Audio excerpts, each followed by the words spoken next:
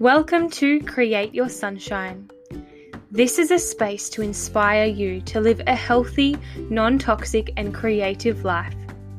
I'm your host, Reba. Together we will explore a wide range of wellness topics so that you can learn how to optimize your health, spark your creativity, and truly live an abundant life. Each week, you can expect a guest interview chatting to me about conscious living, creative careers, women's health, how to save the planet, and so much more. Take what you need from each episode. Think of this podcast as your accountability method to take your life in both hands and fill it up with sunshine. Subscribe wherever you get your podcasts so that you will never miss this serious sunshine for your ears.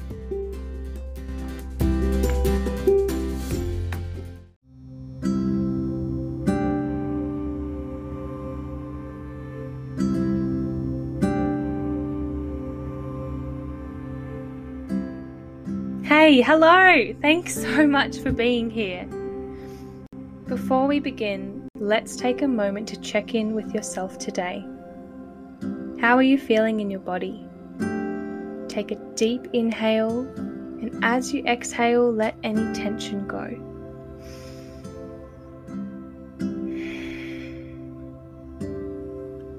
Roll the shoulders around. Give your neck a little massage if you're not driving. Now sit with your breath and think about what you will do today to create your sunshine. Hey Sunshine Tribe, I must tell you about Health Earth, the home of human optimization. They are an online health and wellness company born from the mission to heal the earth. Founder Jordan and myself believe that through the act of being healthy within ourselves first, we can do just that. You can shop a range of sustainable products and brands such as mushroom powders, herbal elixirs, and even my Create Your Sunshine botanical deodorant. Use the code SUNSHINE10 for a cheeky discount at healthearth.com.au. That's HEALTHEARTH.com.au. Talia is a holistic health nutritionist who specializes in women's health. Her services include supporting women in each phase of their life, from menstrual cycles, preconception plans, pregnancy support, fertility charting to postpartum support, hormone balancing, and so much more. Talia is co-host of the podcast Living Hormoniously. Based in northern New South Wales, she runs women's retreats and workshops exploring the women's cycle. She also co-hosts a workshop called Nurturing the New Mother to support women through the postpartum phase. I personally attended this workshop when I was only 3 weeks postpartum with my new baby boy, and it was my very first outing after birthing him. I truly felt so nurtured in this space. Talia is so passionate about the postpartum period that she has recently co-authored and released her first book, Nourishing Those Who Nurture, More Than a Food Bible for New Mothers. She is a mum of 2 gorgeous boys. Talia is so passionate about the postpartum period that she recently co-authored and released her first book, Nourishing Those Who Nurture, More Than a Food Bible for New Mothers. She is a mum of 2 gorgeous boys, and she is here today to talk to you all about nourishing the cycles of life. Okay, so welcome to the show, Talia. Thanks so much for being here. Thanks for having me. I'm so excited to sit down and chat with you. Yay. Well, before we start today's episode, I wanted to ask you one thing. I want to ask you, what is one thing you will do today or have already done to create your sunshine? That's such a beautiful question. I actually feel like I've already done it. I'm pretty particular about doing something in the morning to create my sunshine. I love that. So this morning, we live at the base of Wollumbin, or a lot of people know it as Mount Warning, which is a beautiful big mountain up here in northern New South Wales. And our property actually has a beautiful creek that runs through it. So this morning I actually got down to the creek by myself and just jumped into the creek and had a little bit of, I usually do a little bit of breath work down there too. So I did a little bit of breath work, and the creek's quite cold. So it's almost like a bit of a cold plunge in the mornings. And I always feel so invigorated by that. And I always am like, I get back to the house and I'm like, all right, I'm ready. So yeah, that was my creating sunshine this morning. And I just feel invigorated and ready once I've had that time to self. So I really try and do that every morning. And it's a few minutes, so it's not a huge practice. If I can squeeze in some yoga before that, I will. But yeah, that's how I like to start my day, just so I'm ready for life and children and motherhood and all of that. That is amazing. I don't get that opportunity to plunge into water, but I have 2 times postpartum, and it's just felt electric, like no other feeling besides maybe birth. Yeah. It just makes you feel so alive. So that's really beautiful. Yeah, it is nice. So today I want to discuss how to understand and support our monthly cycle and what foods we can eat for each phase. Today I want to discuss how to understand and support our monthly cycle and what foods we can eat for each phase. I also want to talk to you about simple things we can do through food to balance our hormones, from young teen who has just started their period to late 20s, and possibly the scenario of being on the pill for the past 10 years. And then we'll jump into postpartum and rediscovering and realigning with our period. And that's where both you and I are at in our cyclical journey right now. So, Talia, I honestly couldn't think of a more perfect guest to kick off this podcast season, because everything you are about is the main reason for me starting this podcast. I really want women to know more about how to support themselves every month and every day, clean and simple. So great. Yeah. So before we dive into those awesome topics, I want to ask you how you arrived at where you are today in your career, in yourself, in your motherhood journey. I feel like it's been a big journey, so I'll encapsulate it in a few minutes. So I'm originally from Melbourne. I was born in Melbourne 30 plus years ago, around 36. Yeah. And I feel really blessed that I was born into a household that was quite holistic. My mum is very natural in her approach to life, and we grew up eating really healthy foods.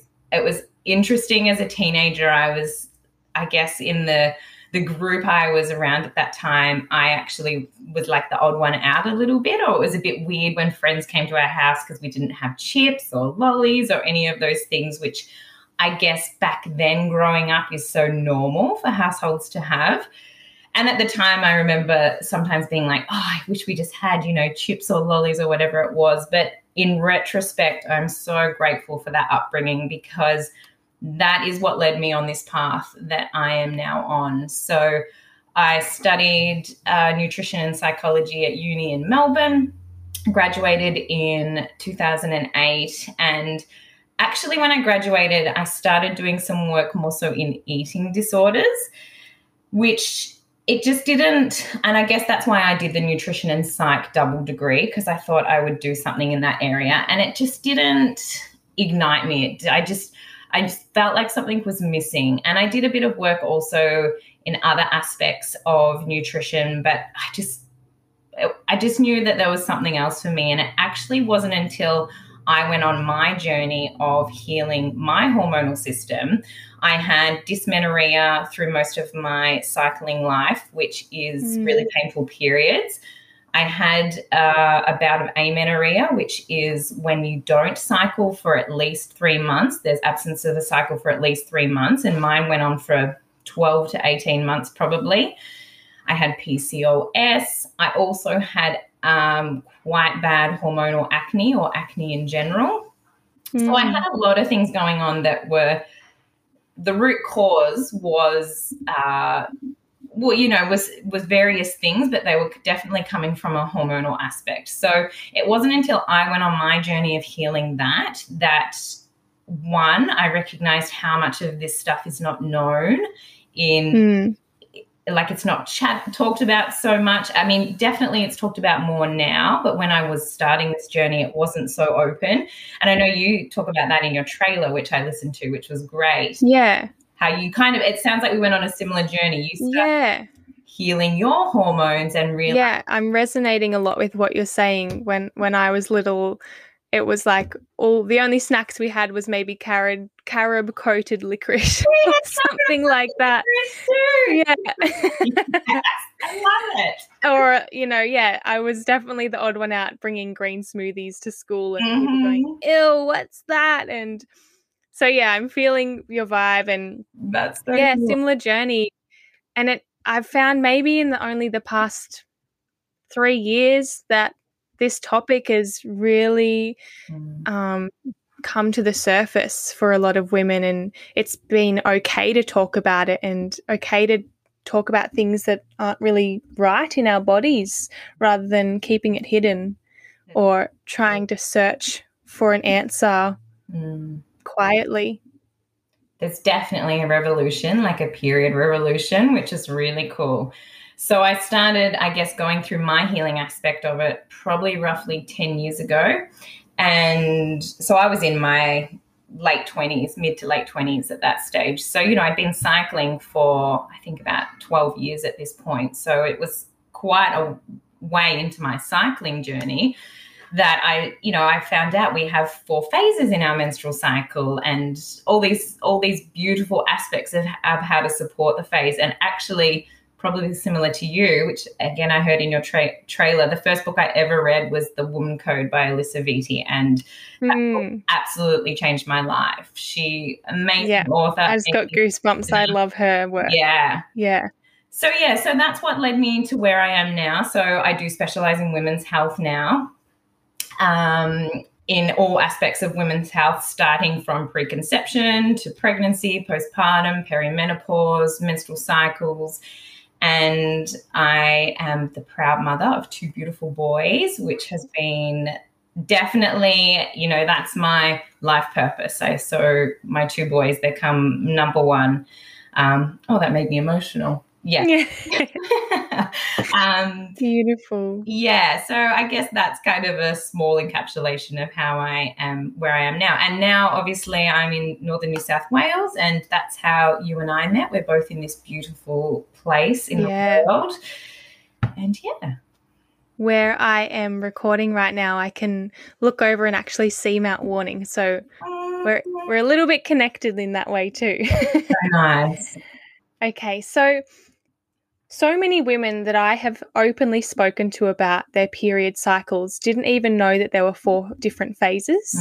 Can you briefly explain to us about these 4 different phases of our monthly cycle and what foods we can incorporate into our lifestyles to support each phase? Yeah, absolutely. So for all those listening, I'm sure there's some listening right now that are like, what? There's 4 phases.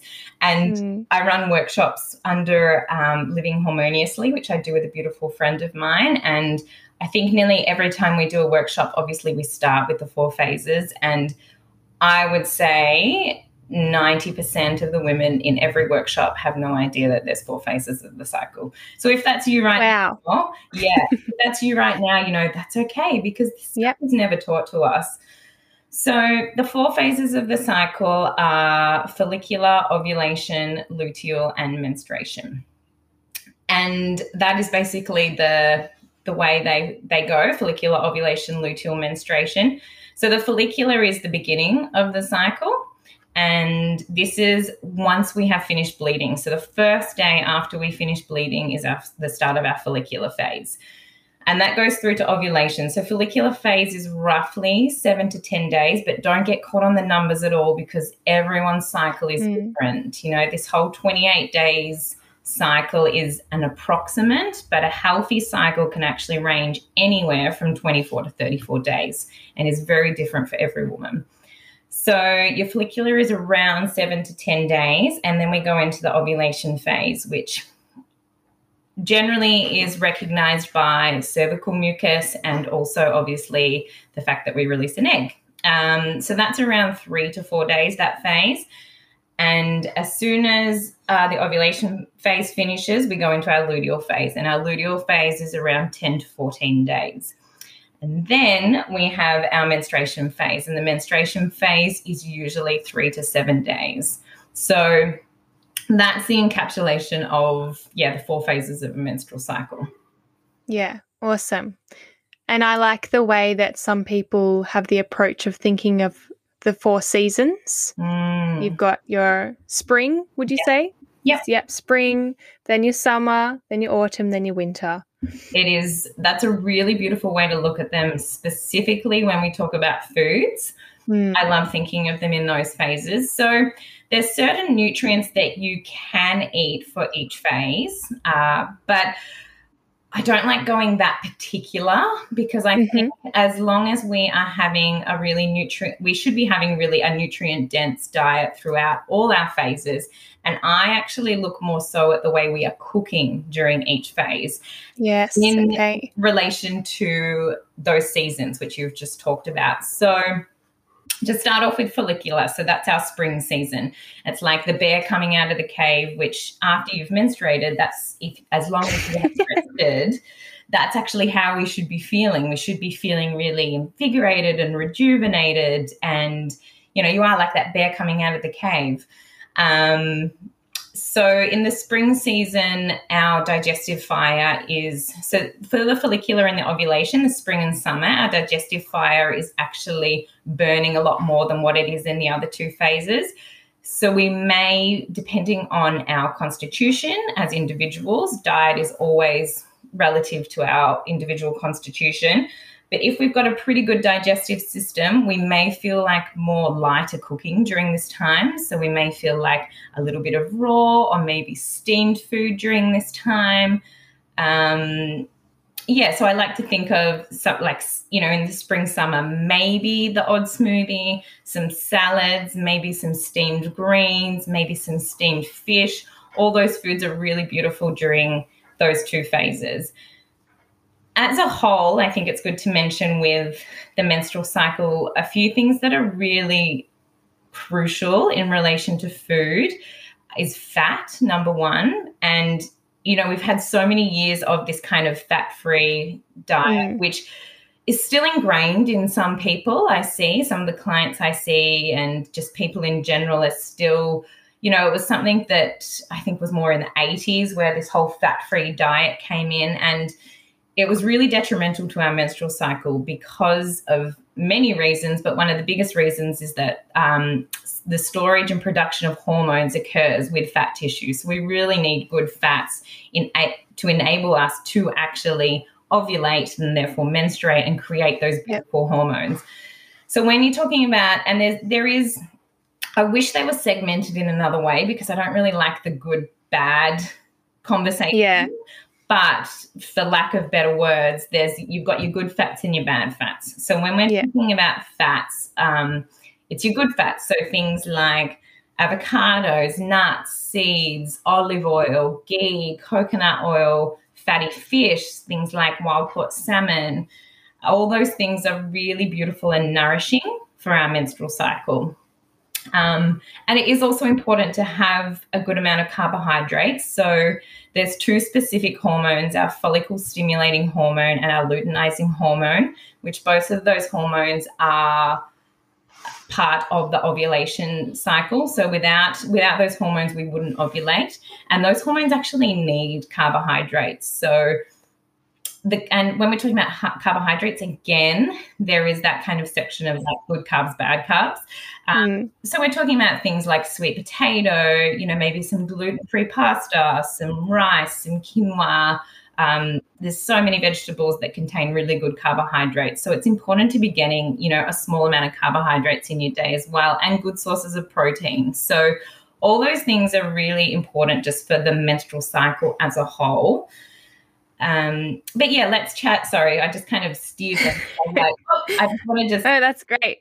Yeah, chat about those things as a whole. So we've talked about the follicular and ovulatory. I guess one thing to note with those 2 before I finish that section is the one thing I do is really important, particularly in relation to cervical mucus and just overall health, is ensuring we're hydrated. So if you're someone that notices that your cervical mucus is a little bit scanty or not as nourishing as what you expected it to be. So when we reach that ovulation, our cervical mucus should be really, it's almost like an egg white consistency.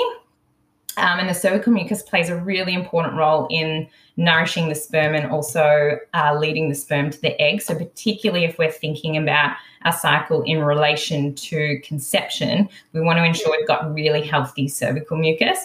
So during the follicular/ovulation phase, and again, like in the seasons, spring and summer, we want to ensure that we're really hydrating ourselves through water. And even if you're not thinking of conceiving, it's still a really integral part of your overall health and it's a great way to check in with your body's health as well if you are a woman, rather than disregarding it and thinking, oh, I'll fix it down the track when I want to have a baby. Yes. It's the now that you need to focus on. Absolutely. Absolutely. So then we go into the luteal phase. So the way that we can if a lot of women, well, not a lot, some women actually feel when they ovulate, they can feel the release of the egg. So once you've felt the release of that egg, you then slip into your luteal phase. For other women, they might feel your temperature slightly increases during the luteal phase. So some women feel that slight increase of temperature, and also the cervical mucus generally dries up. So they're like the 3 physiological signs that we're going into our luteal phase. If you do charting with basal body temperature, you'll know exactly where you are. But if you're not doing that type of charting or you haven't been taught how to, they're like the three signs that you may know that you're slipping into the luteal phase. And so in the luteal phase, that's, like you said earlier, that's our autumn phase. And a digestive fire is slightly weakened during that phase. So I think of that phase in terms of food groups, in terms of roasting, in terms of cooking, in terms of roasting. So let's say, for instance, we'll use beetroot, because beetroot is an amazing food for the health of the liver, and it's also blood building. So it's a really great nourishing food for the menstrual cycle. So when we're talking about our follicular and ovulation phases, we might grate some beetroot into a salad. We might have beetroot sauerkraut. We might make a beetroot shot. But then once we go into that luteal phase, it's more the longer cooking methods. So we're looking at probably roasting some beetroot in the oven, maybe sprinkling some turmeric on there so it's a bit more anti-inflammatory. And yeah, it's a delicious. We're actually in our luteal phase because of what's going on with the hormones there. Generally, women will find that they actually crave sugar a little bit more during that time. So having the roasting of the food too, particularly your carrots, your beets, your sweet potatoes, is actually going to enrich those sugars in there. So actually satisfy that sugar craving that you might have without deviating to something like sugar in general, which is going to cause inflammation in the system. I also recommend during this phase, because the body's basically gearing up for their endometrial lining to start shedding. So it's all about cleansing, and it's about everything kind of moving downwards. So anti-inflammatory eating is really great during this time. So when I think of that, I mainly think of what things do I cut out, which again, like you mentioned, all this stuff is just creating better health in our body. So the 3 biggest inflammatory foods that we see in the Western world are fried foods, sugar, and your hydrogenated oils, so things such as cotton, rapeseed, canola, sunflower, all those types of things cause inflammation in the system. There's other things, but they're kind of the 3 major ones. And also the health of the gut is really important in relation to the menstrual cycle as a whole, but particularly in this phase because the gut and the liver both help with the detoxification of estrogen, which is happening during this time. So that's the encompass of the luteal phase. And then we go to the menstruation phase. So this is the bleeding phase.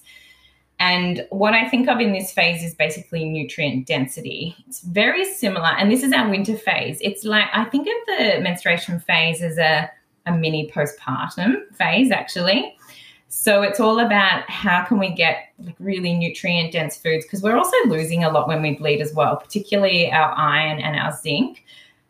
So it's the longer cooking, or the longest form of cooking in relation to our menstruation phase. And think about winter, like what kind of things do we love in winter? It's more your soups, your stews, your broths, your slow cookers, all those things that don't require much digestive fire, but also the nutrients in them are assimilated really easily. So in terms of the beetroot, which we've kind of gone through in the other phases, this would be beetroot soup, adding beetroot to soups, or adding it into the slow cooker as a stew.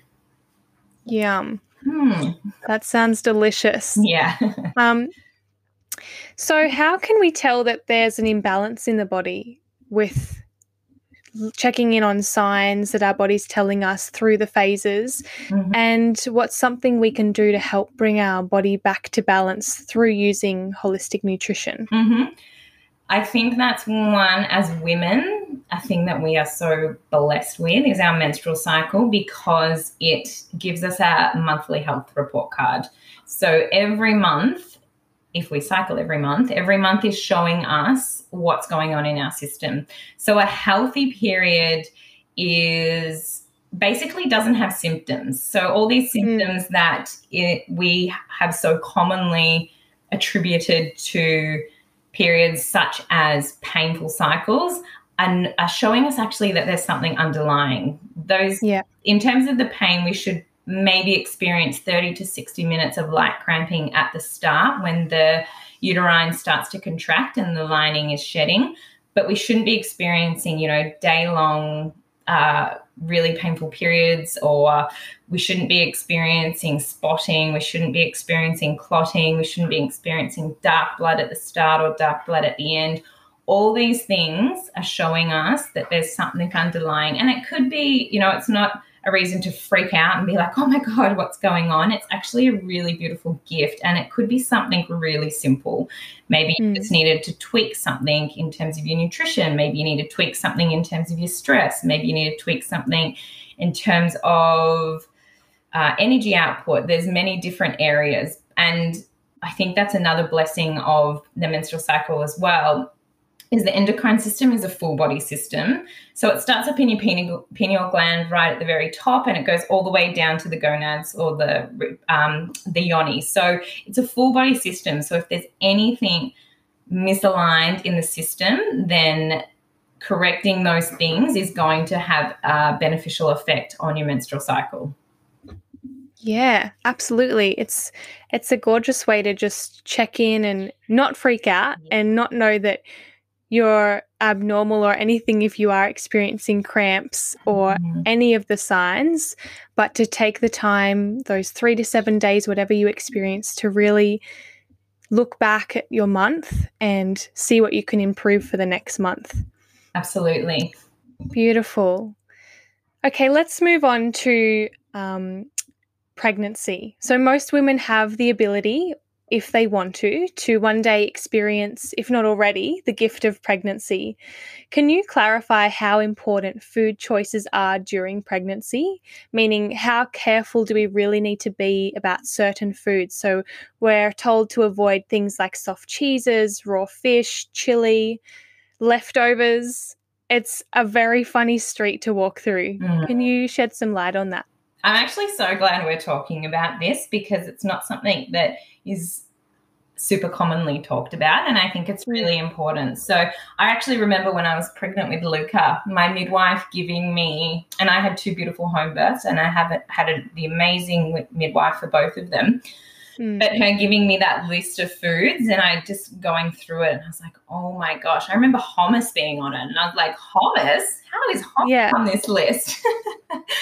So I guess when we're talking about pregnancy, I mean, food is obviously extremely important, and that's why I'm a huge, I guess I promote the preconception phase in terms of trying to get all those nutrients in, particularly because that first trimester, a lot of us are feeling probably a bit shabby and maybe not able to be eating all those deliciously nutrient-dense foods in that phase. So I like to go into pregnancy having some kind of template in terms of what we've already put in our system in terms of our health. But pregnancy in general, obviously, it's really important to ensure that we're eating a really nutrient-dense diet, because not only are we feeding ourselves, we're also feeding our beautiful baby. Yeah. And in relation to all of those things, we can split them up. So maybe we'll split them, like a few of the really big ones up. So I guess the first one that comes to mind is the soft cheeses. And the reason behind this is because the soft cheeses have a foodborne bacteria in them that that we want to avoid, Listeria. So we want to avoid that in relation to pregnancy because it can cause birth defects. The thing with that recommendation is that it doesn't take into account pasteurization. And in Australia and New Zealand, we follow the Food Standards Australia, New Zealand, which is a pretty strict board in terms of what kind of food is available on the shelf. And I'm not going to say that you're never going to find it, but I think it would be pretty rare that you would find a cheese on the shelf that isn't pasteurized. And they actually all have it written on them. So once something has been pasteurized, it goes above 70 degrees, and those foodborne bacteria are actually not present anymore. So soft cheeses, I went nuts for soft cheeses both my pregnancy, and I actually really crave cheese, and probably due to the beautiful healthy fats that are in cheese that are really, really important for yourself and for baby. So that's the first one. The second one that we see a lot of is the runny eggs. And this one is I guess a little bit trickier. It's not as kind of cut as the soft cheeses. But with the runny eggs, it's in relation to salmonella, which again is a bacteria that can cause issues. So with the runny eggs, it's pretty, I guess it's not very common. I think it's about 1 in 20,000 that may contain salmonella.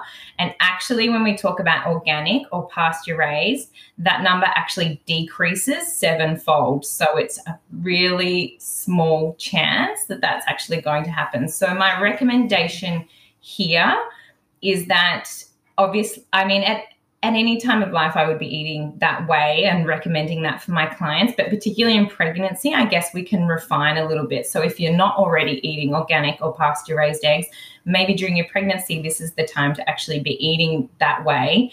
And if you feel comfortable consuming, poached eggs at home, great. But if you're going to be eating eggs out, I probably would be opting for them to be cooked, because you don't know where those eggs are coming from when you're eating eggs out unless you know the chef or the cafe really well. Yeah.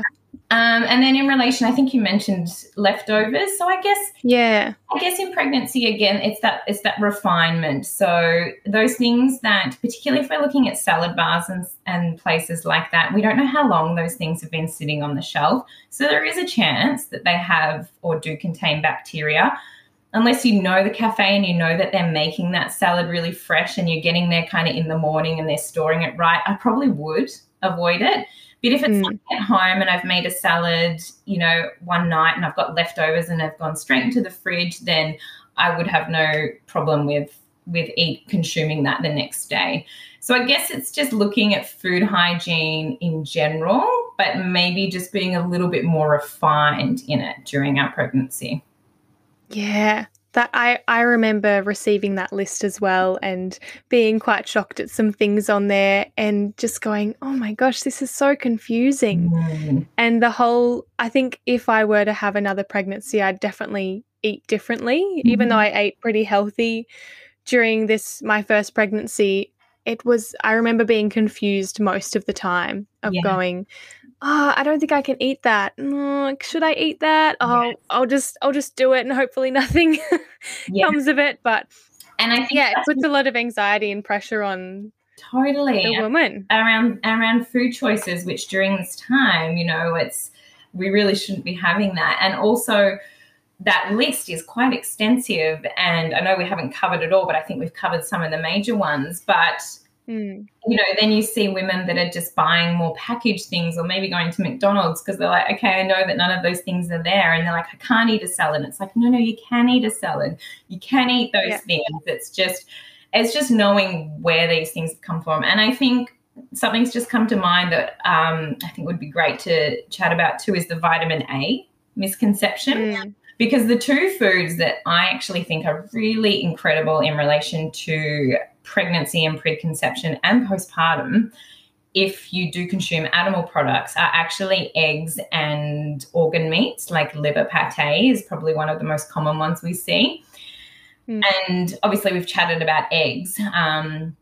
But in relation to vitamin A, there is this, and I actually had a friend who's pregnant at the moment and she's consuming organ meats because I recommended her to do so. And she actually came to me the other day and she's like, oh, I just read about the vitamin A in organ meats and I shouldn't be consuming those during pregnancy.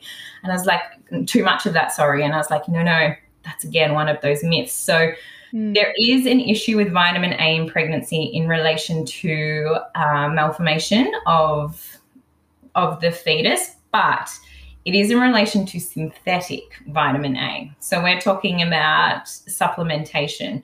So interestingly, for some reason, and I don't know why, that has then also been referred to foods that are high in vitamin A. And organ meat is one of the foods that is high in vitamin A.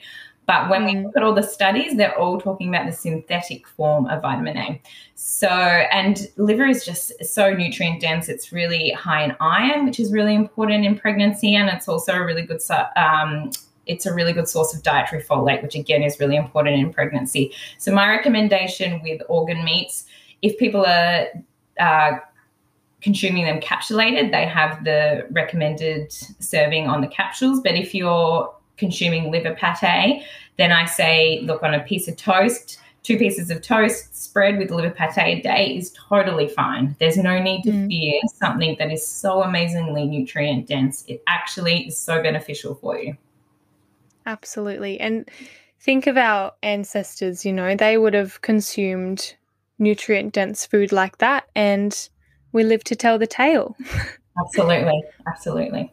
So now we've had the baby, we're breastfeeding mamas, we're using a lot of energy, we are giving all our nutrients to our baby, and we are hungry all the time. We need lots of calories. And I'm sorry, but delicious croissants are not enough to sustain us. So talk to me about postpartum nutrition and how others can support a postpartum mama. Yeah, so this is something that I'm very passionate about. And I've been on 2 postpartum journeys now, and I thought I was prepared the first time round, but actually, I was prepared somewhat, but once you're in it, you're like, whoa, this is actually quite big. And it really is actually the time that particularly if we're breastfeeding, it is the time that you actually are feeding too. That isn't happening so much in pregnancy, although it is slightly, but if you're breastfeeding, this is really the time that you are feeding too. So again, like we spoke about with the menstrual phase, I like to think of postpartum as an extended menstruation or extended bleeding phase. So as an extended winter. So what type of things are we eating in winter? We're eating really nutrient dense foods that are easy to digest. So lots of soups, stews, broths, all those things that are going to pack a really amazing nutrient dense punch, the organ meats. And I guess you've got to think relative to where you are as well. So like we said, we're both in New South Wales. It's a bit subtropical. You might be going into your postpartum in summer and maybe you're not feeling like having cooked foods all the time, but even if you can have a little bit of cooked, and then if you are consuming maybe raw foods, just allowing them to get to room temperature, so you're not consuming them straight out of the fridge, because during this postpartum time, and I guess it's important to mention how long that is, and that can vary for women, particularly if you are breastfeeding. It's generally lengthened, but that phase can last years. It doesn't necessarily, it definitely is not the first 6 weeks. Of course, there is an emphasis on the first 6 weeks, but dependent on the woman and what has happened in her preconception, her pregnancy, her hormonal life, that phase can last years. So we want to be kind of nurturing it as much as possible during those first few weeks and months so that it isn't a really prolonged phase for us. And one of the key elements of that is containing some warmth in the system. So that helps to nourish, nurture, and just allow the body to repair. It doesn't matter what kind of birth you've had, there's going to be repair occurring in the body and the organs all moving back into their places. And the best way to do that is to keep the system warm. So that's why there's such an emphasis on warming foods during this time. Beautiful. And we're going to jump back into a bit more of this information later on when we talk about your gorgeous book as well. Yeah. But right now, I want you to tell us about a day in the life of Luna Holistic Nutrition. I want to know what meals you have, what mum duties you have, creative endeavors, health hacks, anything else you want to talk about. Okay. It's a lot to encapsulate. So I'll try to remember most of it. I definitely still have like slight baby brain, even though my littlest is 1. I know they say that comes back at 6 months postpartum. I'm like, does it really? I'm not sure. So a day in the life of me. So like we said at the very start, I guess I'm quite particular about my mornings if I can be. And I try and get something in the morning that is nourishing for me, because I do find that then that creates more space in my day. And I'm a better mum. I'm a better person if I've allowed that time. So I do try and get up before my boys, which doesn't always happen. And even if it doesn't, I still will do something for like, let's say the first 30 minutes of the day. So generally what that looks like if the boys aren't up is some form of movement. Most likely yoga is probably my dominant movement. But this morning I had a bit more energy, so I was like, I'm just going to go for a little jog. But that doesn't always happen. And then I have the cold plunge, which takes a few minutes. So I try and do something for self. And if the boys are awake, then I sometimes will pop on a little Pilates or a little yoga thing on the TV, and I'll do that while they're just clambering all over me.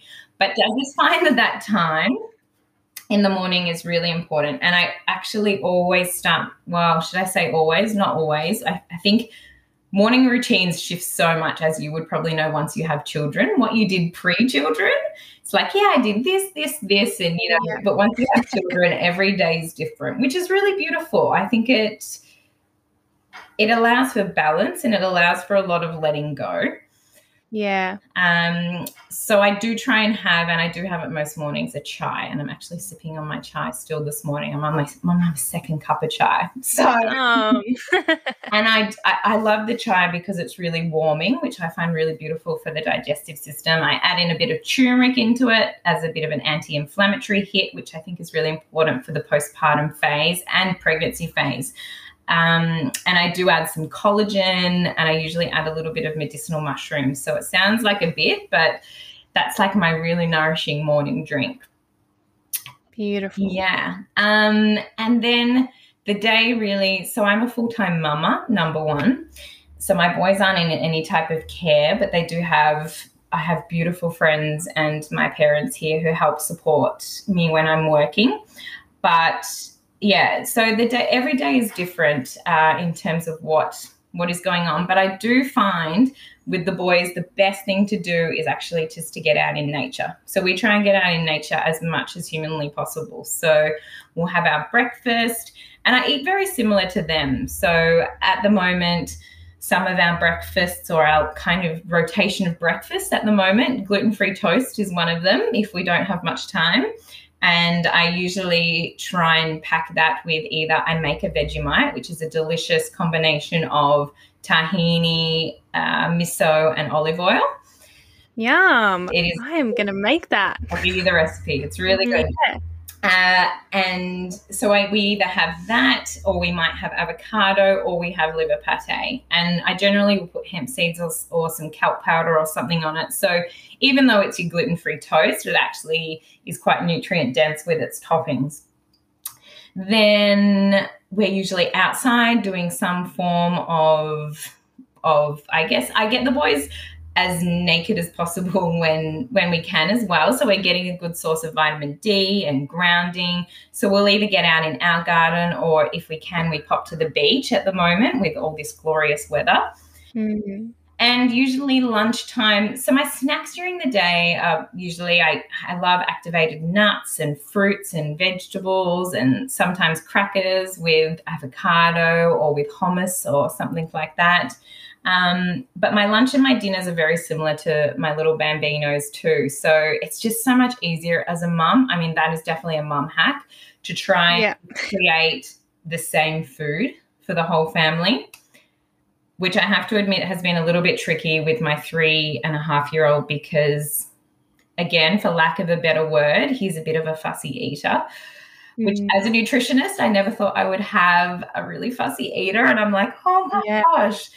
But he is. Has that become a recent occurrence, or has he always been like that? I would say more so when I guess he could start saying no. So more so around that 18-month mark. So it's definitely been a couple of years in the making. And look, the foods he does eat are really healthy, but in terms of trying new things and certain ways of cooking his food, he can attest to.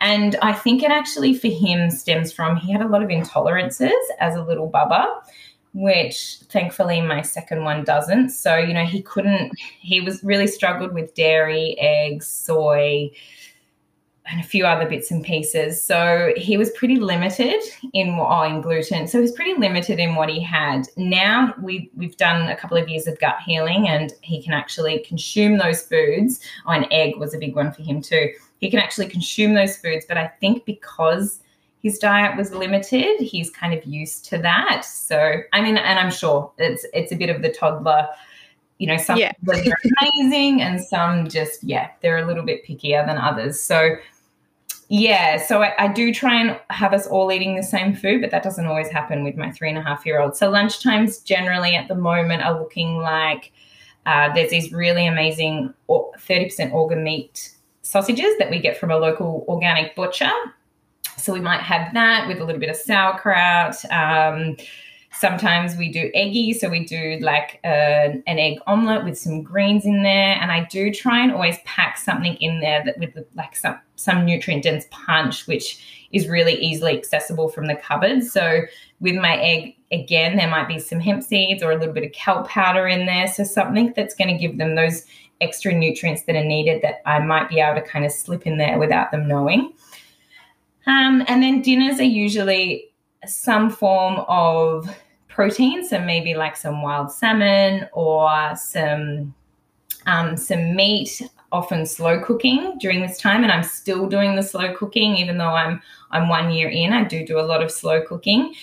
And I find even for my little one who's a year old, that kind of cooking is really great for them as well, because like we mentioned earlier, it's really easy to digest that type of food that's had the longer cooking methods. So, with the little guts, there's, once you start food with them, it's all new to them. Their digestive systems are still developing for those first few years. So that slow cooking is really great for them as well. So, that's kind of what my day looks like in terms of food. And again, in the afternoon, we'll try and get outside. I am really lucky to have a beautiful veggie garden happening at the moment. So that's generally our afternoon thing. We go pick caterpillars off the veggie garden. The boys get to have some of the snow peas and beans at the moment, which they love.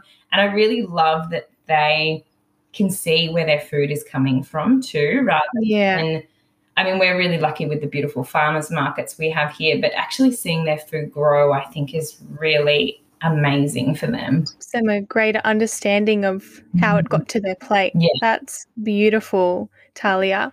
Okay, I have 5 quick questions for you. Are you ready? Mm-hmm. Okay, what are your top 5 pantry staples? Oh, can I talk in fridge too, or are we talking just dry items? Okay, great. Eggs, pate, coconut oil, oats, quinoa. Awesome. What is one health ritual that you can't live without? And I think I know maybe what it is. Is this my chai?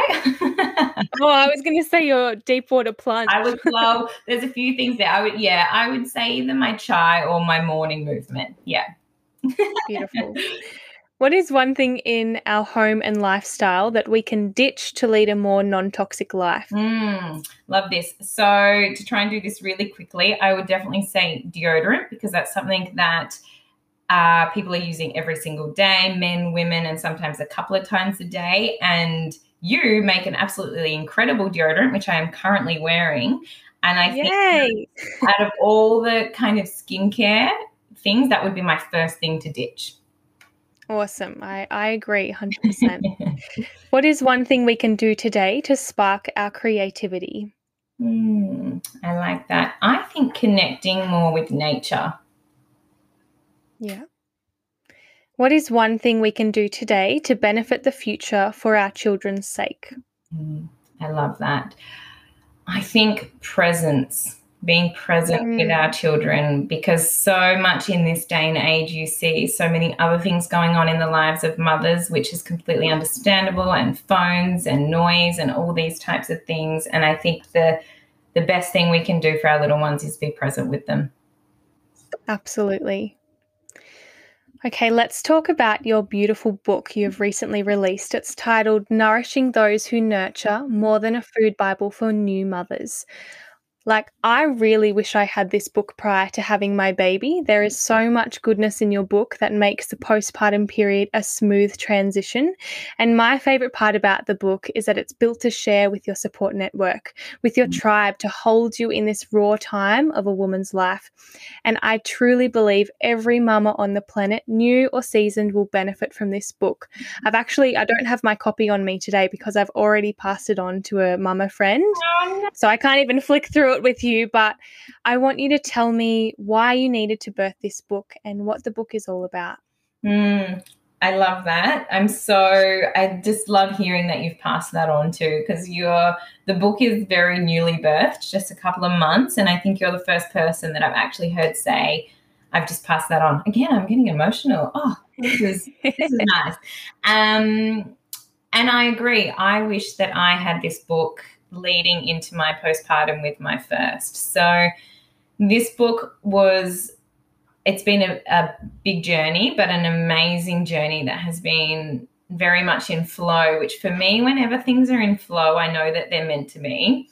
So I co-authored this book with a beautiful friend of mine, Caitlin, who is a doula, kinesiologist, woman's shamanic worker. She's incredible. And I think we started, so now it's probably just over 2 years ago, we started creating this book. And it came from, for me, I think there's a lack of support in this area. Again, similar to, I guess, the period revolution, there's definitely more awareness around this area now. And I think there's more awareness from almost like an emergency state where we're recognizing how depleted women were getting during this time, or even post this time, and realizing that it's stemming from this postpartum period. So yeah, I was running, which is actually kind of where we really connected. I had met you previously in the cafe, but we really connected at I think that was this year, wasn't it?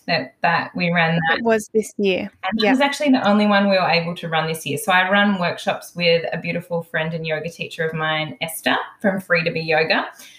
And we run workshops called Nurturing the New Mother. And we've been running these for a few years now, and they're always so beautiful, and I love them. And we were running these workshops, and at the end, a lot of mums were kind of saying, oh, what recipes can I do, and how can I support this? And I really felt like there was a lack of actual support tools in terms of references, in terms of just physical references. And so I guess just recognizing that lack was where the kind of fire in me was like, okay, I've got to do this. I've got to create this book to be able to support women. And initially it actually started as a cookbook. So I guess probably half of it, probably maybe slightly more, is recipes. So there's 70 plus recipes in it. And that is how it started. But then as it evolved over the couple of years, Caitlin and we started just putting little informatory bits. Informatory, I'm not sure that's a word. We'll use that. Yeah. At the start. So, and that just extended. So I guess the first third of the book is more information based. So it's all about that. We talk a little bit about pregnancy in there. We talk about C-section healing. We talk about postpartum sitz baths. We talk about baby loss. We talk about preparing your partners, preparing your children if you have them. So there's so many elements to that, which I actually haven't seen in postpartum books before. So I guess we're kind of, I'm sure we've missed things. Of course we have, but I guess we tried to encapsulate this whole period in terms of wellness in a 200-page book. So we've done what we can in that. And we really hope that this book is a tool for pregnant and birthing mamas and mamas to be, and that this book is passed around as like a Bible for this beautiful, dynamic phase of life. Absolutely. And I think that's exactly why the book needed to be birthed. It's for mamas, seasoned mamas, new mamas, anyone who wants to support a postpartum woman. Yeah. So talk to me about book launch, where we can buy your book, where we can attend your workshops, your services, and anything else you'd like to share. Yeah, thanks, honey. So the book you can purchase on our website at present, and there are a few people or practitioners that have the book that you might pop in somewhere and see it. But our website is www.nourishingthosewhonurtured.com. We have a book launch happening, but I can't actually give you a date on that because of everything that's going on in Australia at the moment. That's been a little bit tricky, and we've had to postpone that a couple of times. So we're really hoping for January/February next year, and that will be happening at the beautiful Knox & Co in Murwillumbah. So follow us on Instagram at Nourishing Those Who Nurture, and we'll definitely be posting when we have an exact date for that. And you can follow my work at Luna Holistic Nutrition on Instagram. And so I run clinic via Zoom. I'm actually in clinic today. And I also do workshops, which again have been a little bit on halt this year, but hopefully next year we'll be kicking back into those workshops because I just love, clinic is great and I love it, but I also love just being in those workshops of women, and there's usually anywhere between 5 to 20 women in those workshops, and I learn a lot through those workshops too. I share the knowledge I have, and I learn a lot through the sharing of all the women in those workshops, so I love that space. Absolutely. And I love that we have connected, and I love that there is this community in the Northern Rivers of beautiful mamas. But if you're not in the Northern Rivers, how can my listeners support you today? That's really sweet.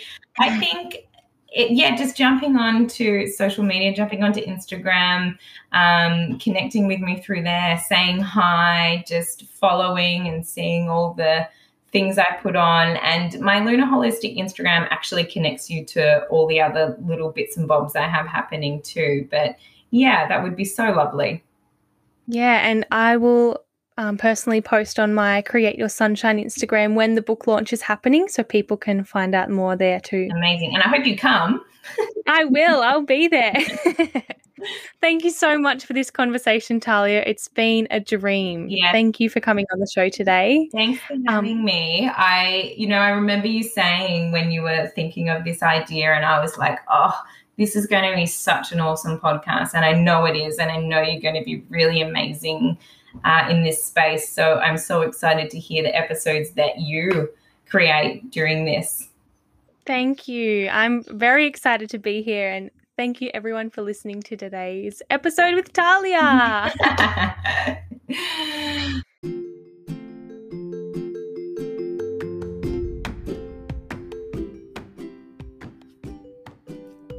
Thank you so much for tuning in. And if any of this resonates with you, please subscribe to this podcast wherever you get your podcasts so you can be the first to know when I release a new episode.